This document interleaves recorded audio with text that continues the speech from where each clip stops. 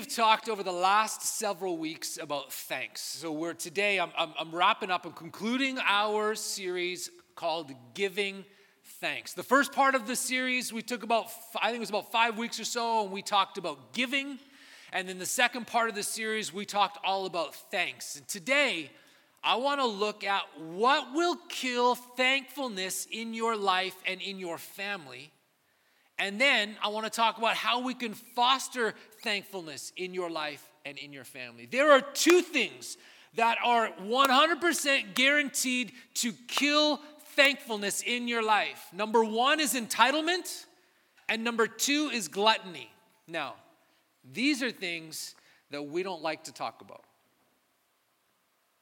I think one of the reasons we don't like to talk about this is these are both things that pretty much every one of us deals with. That we all struggle and wrestle with entitlement and gluttony on some level, in some way, shape, or form.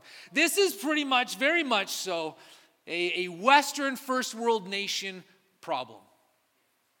We don't talk about entitlement and gluttony much because most people have just accepted this as normal.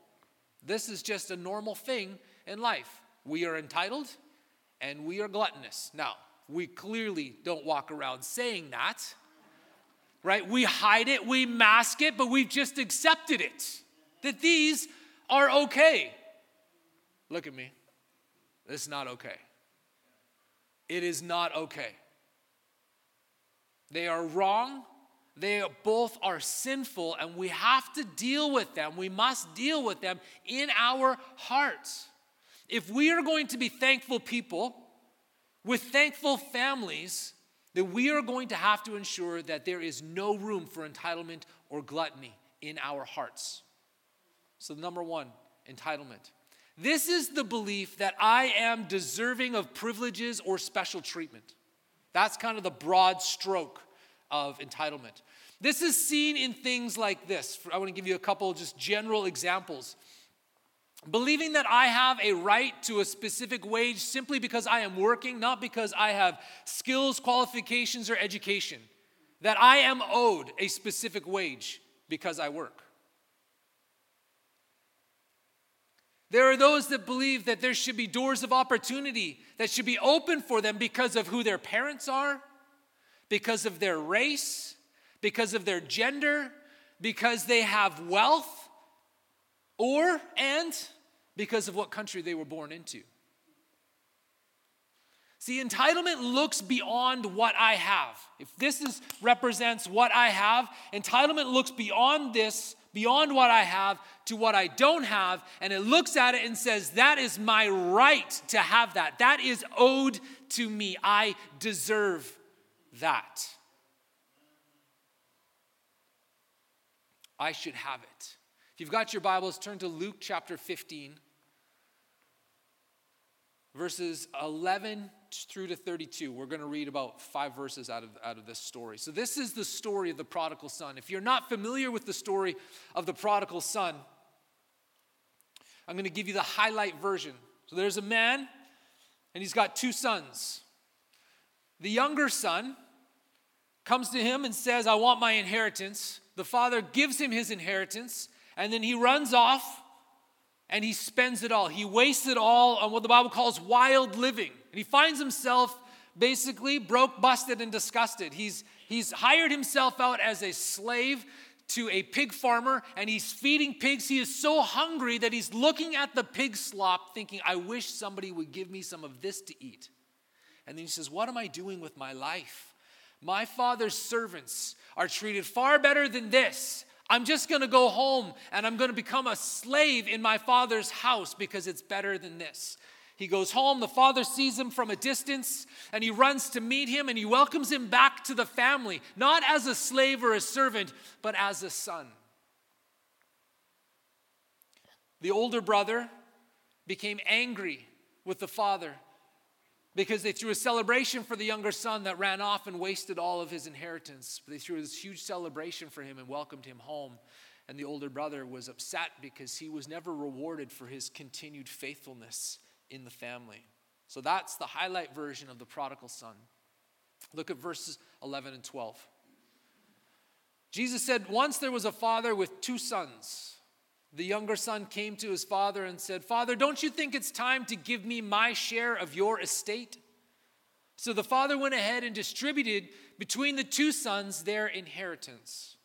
See, if we were to read this story through line by line, verse upon verse, we quickly see that what we have here is a wealthy family. We know they're wealthy because there was, number one, there was an inheritance. If you're not wealthy, if you're poor, there's nothing to inherit. We also know from the story that they're wealthy because they have servants.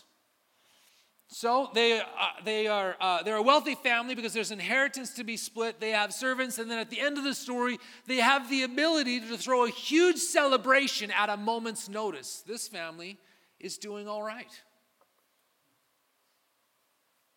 The son who asked for the inheritance had everything that he could possibly want in life. And he looked at his life and he said, "This is not enough." He says to his father, "Give me my share of your estate." Whose estate was it? It was the father's. It was the father's estate. The son looked at what his father had built. He looked at what his father had worked for. He looked at what his father had earned and had created for his family. And he looked at it and he said, "I want that. Where's mine?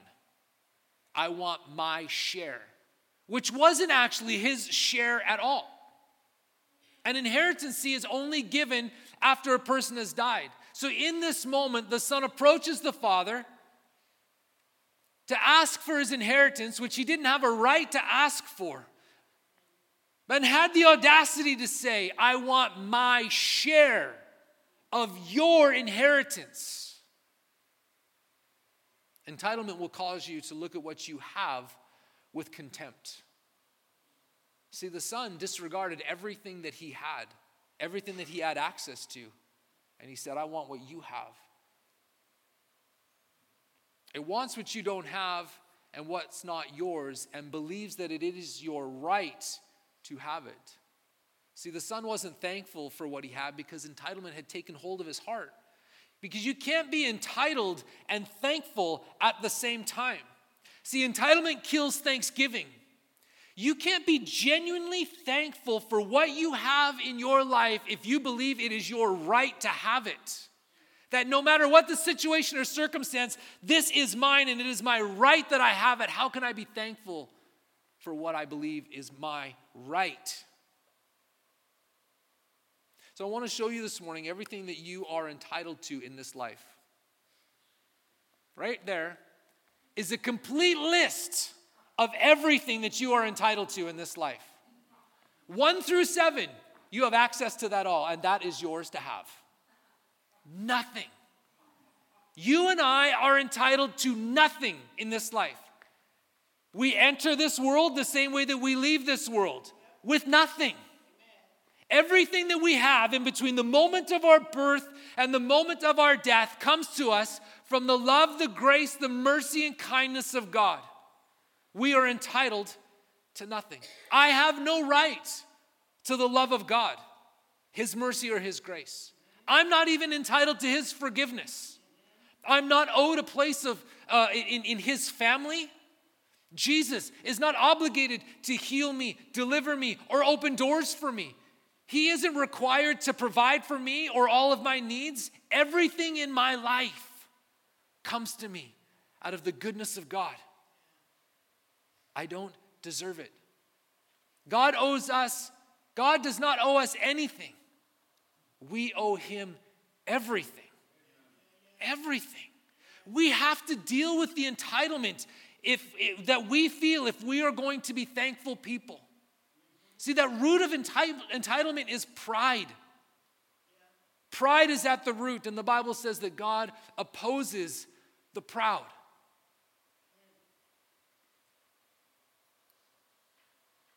See, when we deal with our entitlement by reminding ourselves that I am owed nothing in this life. This keeps me in a place of humility. It keeps me humble before the Father, and it keeps me thankful for everything that I have and everything that I have been given. We have to deal with the entitlement in our hearts. And then there's gluttony. Now listen, up front, This has nothing to do with a number on a scale. This has nothing to do with the size of jeans that you wear. What gluttony is the soul's addiction to excess. And it occurs when taste overrules hunger and when want outweighs need. So let's look back to the prodigal son story. If you still have your Bibles open, look at verse number 13.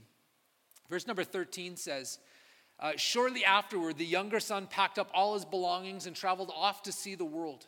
He journeyed to a far-off land where he soon wasted all he was given in a binge of extravagant and reckless living. Now, the Bible isn't explicit on what that is, on what the son did. Most translations, they will either call it wild or reckless living. But what we do know is that it was in excess. That it says that he went on a binge. And in the Greek, that word that's translated as reckless or wild has a tone of consuming alcohol in the excess. The son went on a binge. He went on this wild party and indulged himself in everything, restricted himself of nothing until all that he had was gone. See, when we consume in excess what was meant to be enjoyed in moderation, we have passed over into gluttony. Drinking wine is not bad. Drinking wine in excess is bad. What was created and given to us to be enjoyed in moderation, when we take that and we take it and we try and get more pleasure out of it than what it was created to give us, that's when we enter into gluttony. Gluttony cries out more, more, more, more, more, without ever giving thanks for what it has. Proverbs chapter 27 and verse 20 says, death and destruction are never filled, and the desires of men's heart are insatiable. Those earthly desires, the desires that we have for the things of this world, they will not be satisfied. You can feed it hand over fist, and it will never be satisfied. You will always crave and cry out more, more, more. You see, you are responsible to manage your passions, your appetites, and your desires. This is an internal, personal responsibility to manage my appetites. If I fail to have self-control, which self-control comes because of the Holy Spirit living inside of us. From Galatians chapter 5, at the end of chapter 5, it says, where it lists the fruit of the Spirit, then we will surrender ourselves to our appetites. See, gluttony has nothing to do with capacity, but everything to do with want. What do I want? How much of it do I want? The interesting thing is that we were made to want. We were created to feast just on the right things. And isn't it just like the enemy to take that which God created to give us pleasure and enjoyment so that he could bless our lives with it, that he takes that and he twists it, and when he twists it, he turns it into something sinful. In Matthew chapter 5, in the Sermon on the Mount, Jesus talks about the Beatitudes, right? Blessed are those. And in verse 6, he says, blessed are those who hunger and thirst for righteousness, for they shall be satisfied or filled. There is a blessing that's reserved solely for the hungry and the thirsty. There are things of the Lord that you will not experience, that you will not have fill and satisfy your life if you are not hungry and thirsty, because they are reserved solely for those that hunger and thirst for them. Righteousness is only found in Jesus. So to hunger and thirst for righteousness is to hunger and thirst after Jesus. It's to turn your appetite towards him, for his presence, for his person, for all that he is and all that he has for my life. And it's in this place of desire. It's in this place of craving, of painfully feeling and recognizing my absolute need of Jesus. It's in that place that I'm filled. And listen, it's not just simply, they shall be filled or they shall be satisfied. It's not just about being filled and satisfied, but it's actually about being overfilled and oversatisfied, because that Greek word means to gorge. It's to have an abundance. It's more than enough. It's too much. It's filled to over capacity. Kind of sounds like gluttony. But the difference is that our appetite is focused in the right place. It's focused on Jesus and who he is and what he has for our lives. Paul speaks to this in Philippians chapter 3, verses 18 through 20. He says, "For there are many of whom I have often told you and now tell you, even with tears, who live as enemies of the cross of Christ." Paul's writing to the Philippian church and he says, I've told you about these people before and I'm telling you again now. And even as I'm writing it, I have tears in my eyes. I am weeping because they are enemies of the cross of Christ. They are rejecting and opposing his way of salvation. He goes on to say, whose fate is destruction, whose God is their belly, their worldly appetite, sensuality, and vanity, whose glory is in their shame, who focus their mind on earthly and temporary or temporal things.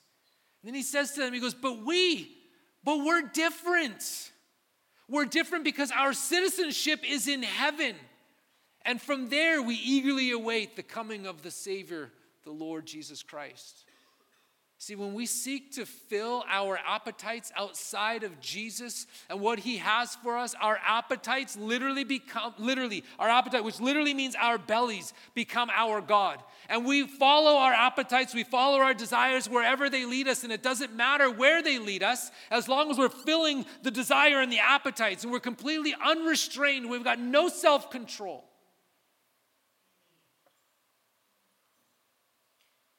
Gluttony eats thankfulness as a snack and just wants more and more and more.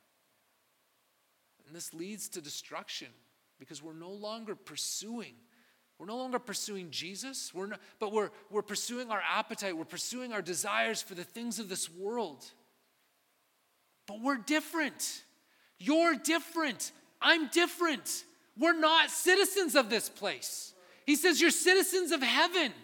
You might live here now, but this is not where you're from.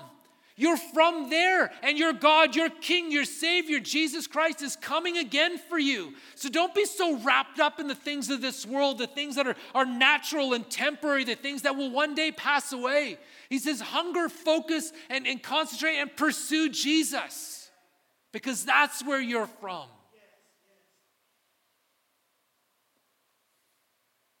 We are to crave and desire Jesus in our innermost person, our core, our spirit, who we are, because our home is with him. It's not here. Listen, do not make this place your home. We're just passing through. We're but temporary residents. Our life on earth is but a moment.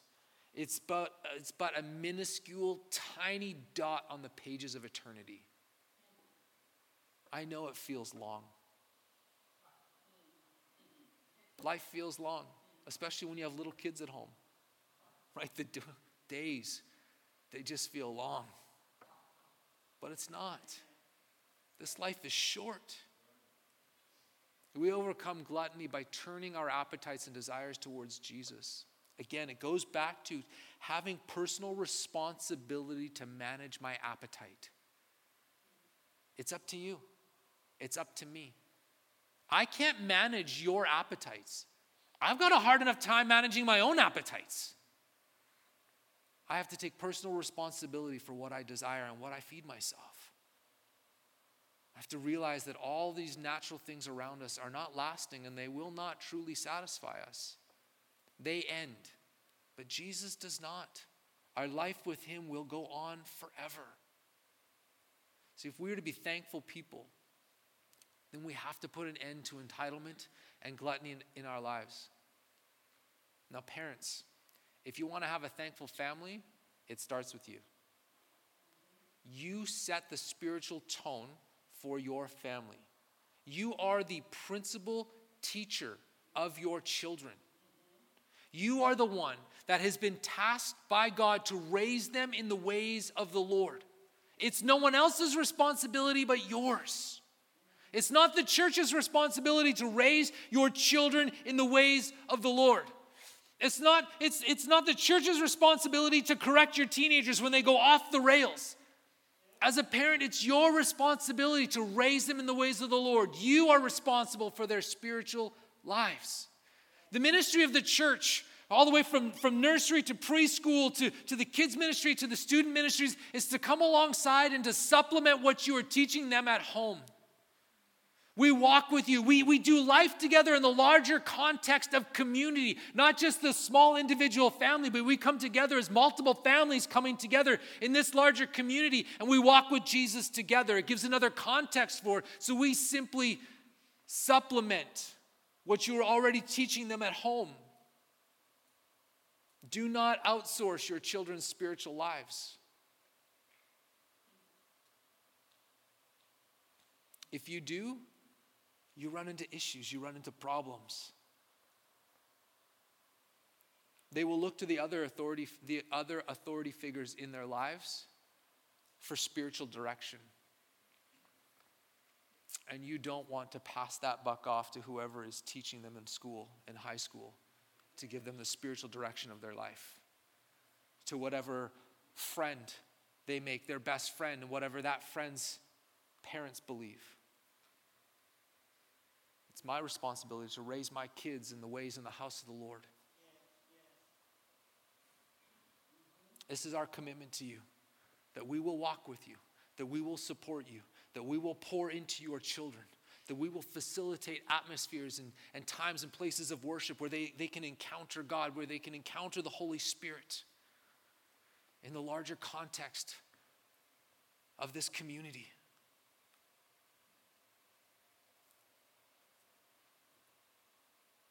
See, I as a father, I have to put an end to my own entitlement and to my own gluttony. Because if I do not, then my children are just going to inherit that from me.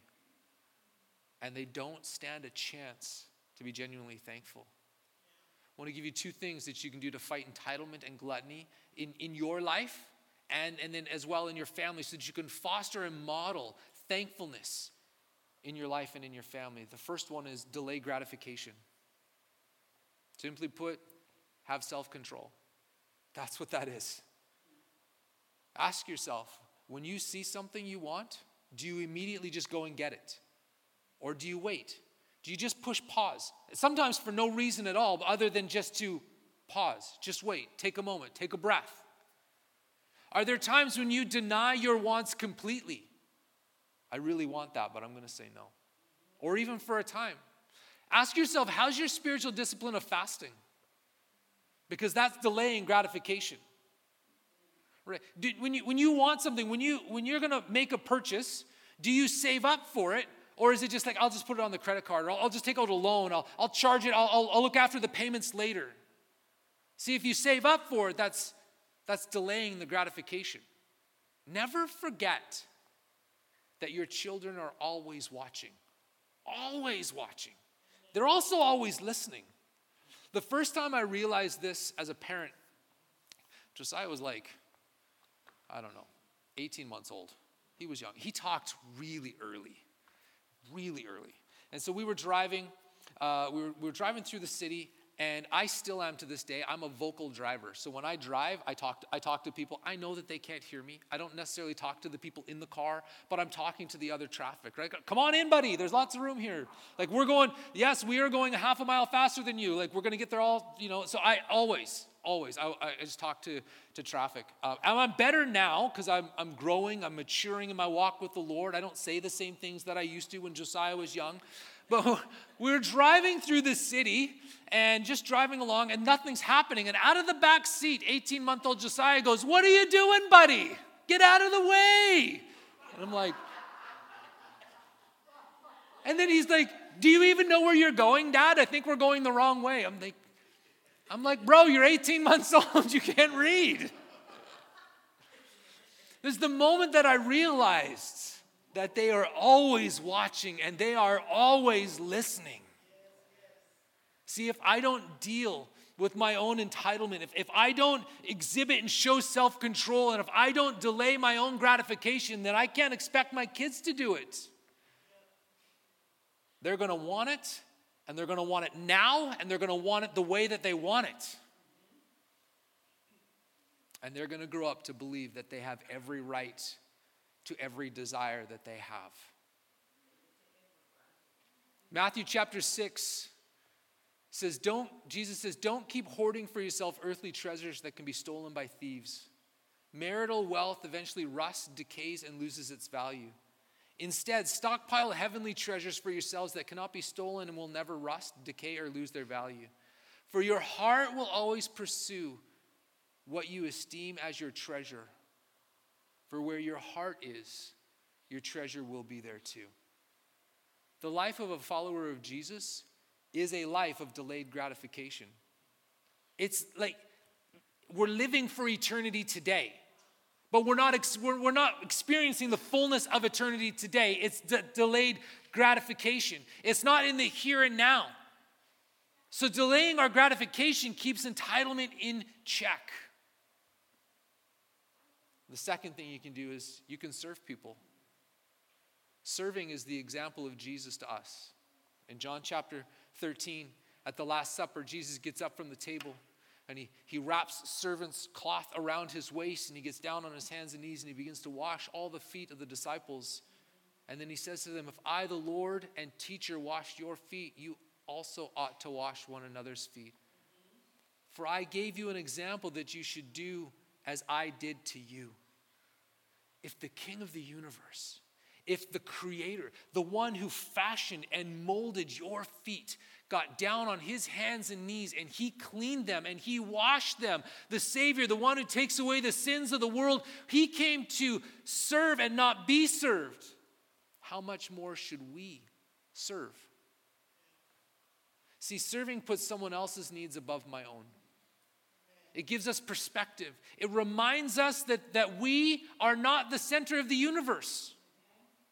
So you have to ask yourself, do I regularly serve people? Whether that's here on a Sunday or midweek or with our food ministry or whether it's somewhere else. Whether it's just as a family or in another ministry. In other words, do you serve people? Do your children see you serving people? Do they see you prioritizing someone else's needs above yourself? Do you involve them in serving? Do you serve together as a family? Bring the kids along. We can serve together. See, because serving positions us. It positions us right here. Down on our knees. Serving the needs of somebody else. Serving positions us.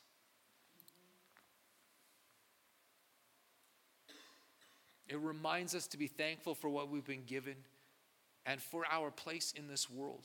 Whatever that place is, we can be thankful for our place in this world. Serving keeps gluttony in check.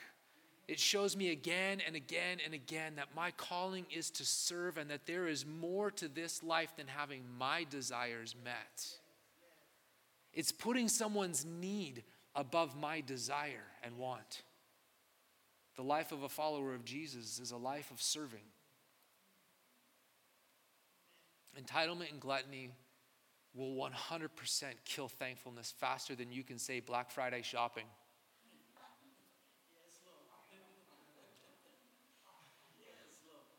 It is kind of humorous that Black Friday immediately follows the day we are thankful for everything.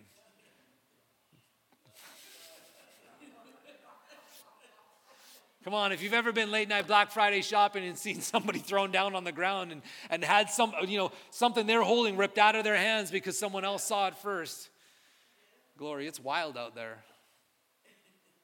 Our yearly celebration of entitlement and gluttony, Black Friday.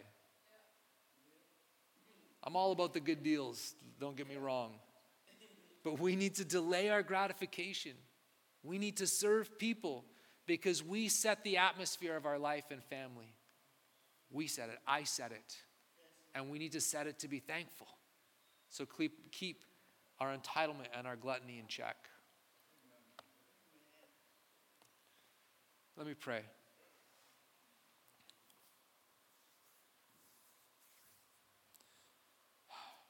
Holy Spirit, I ask that you would convict us towards righteousness. That you would convict us in the areas where we feel entitled. that you would convict us in the areas where we are struggling with excess, with gluttony, of just continually feeding our desires in the wrong direction. Holy Spirit, convict us. I ask that you would not leave us, one, as you found us, or two, as we are today, but that we would continue to grow and mature. That we would realize that we're not living for this life, but we're living for eternity. And that our life following you is a life of delayed gratification.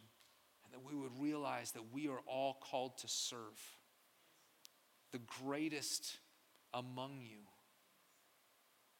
will be the servant of all.